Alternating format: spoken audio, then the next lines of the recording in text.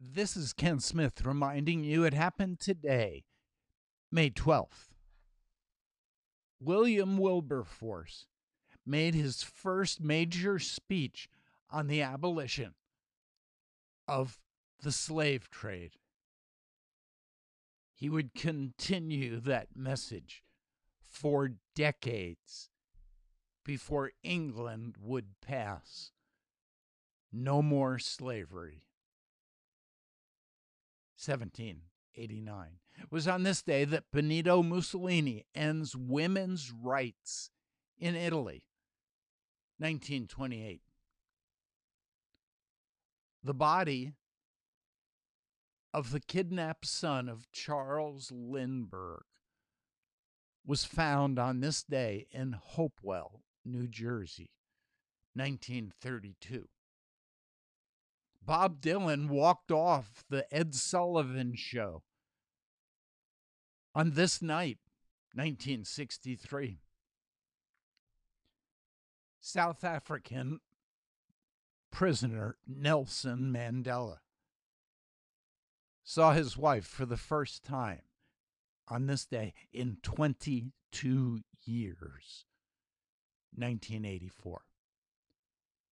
It was on this day that Cuba announced more rationing of products, rice, beans.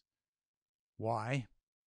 Due to the embargo by the United States and hoarding by the Cuban citizens.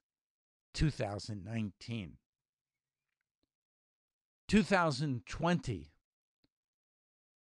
Nursing homes remain the key focal point of major coronavirus deaths. It was on this day that New York Governor Andrew Cuomo changed his policy of forcing nursing homes to keep and accept virus patients. He's under fire for forcing homes to hold the elderly, which seems to have concentrated and worsened the death toll in those aging homes. It was 2020, this day, that New Jersey's governor said he'd be shocked if the state beaches aren't open by Memorial Day weekend. That was on this day, 2020. And so there's good news and bad news, confusing news. Behind it all is the good news that this is the day the Lord has made.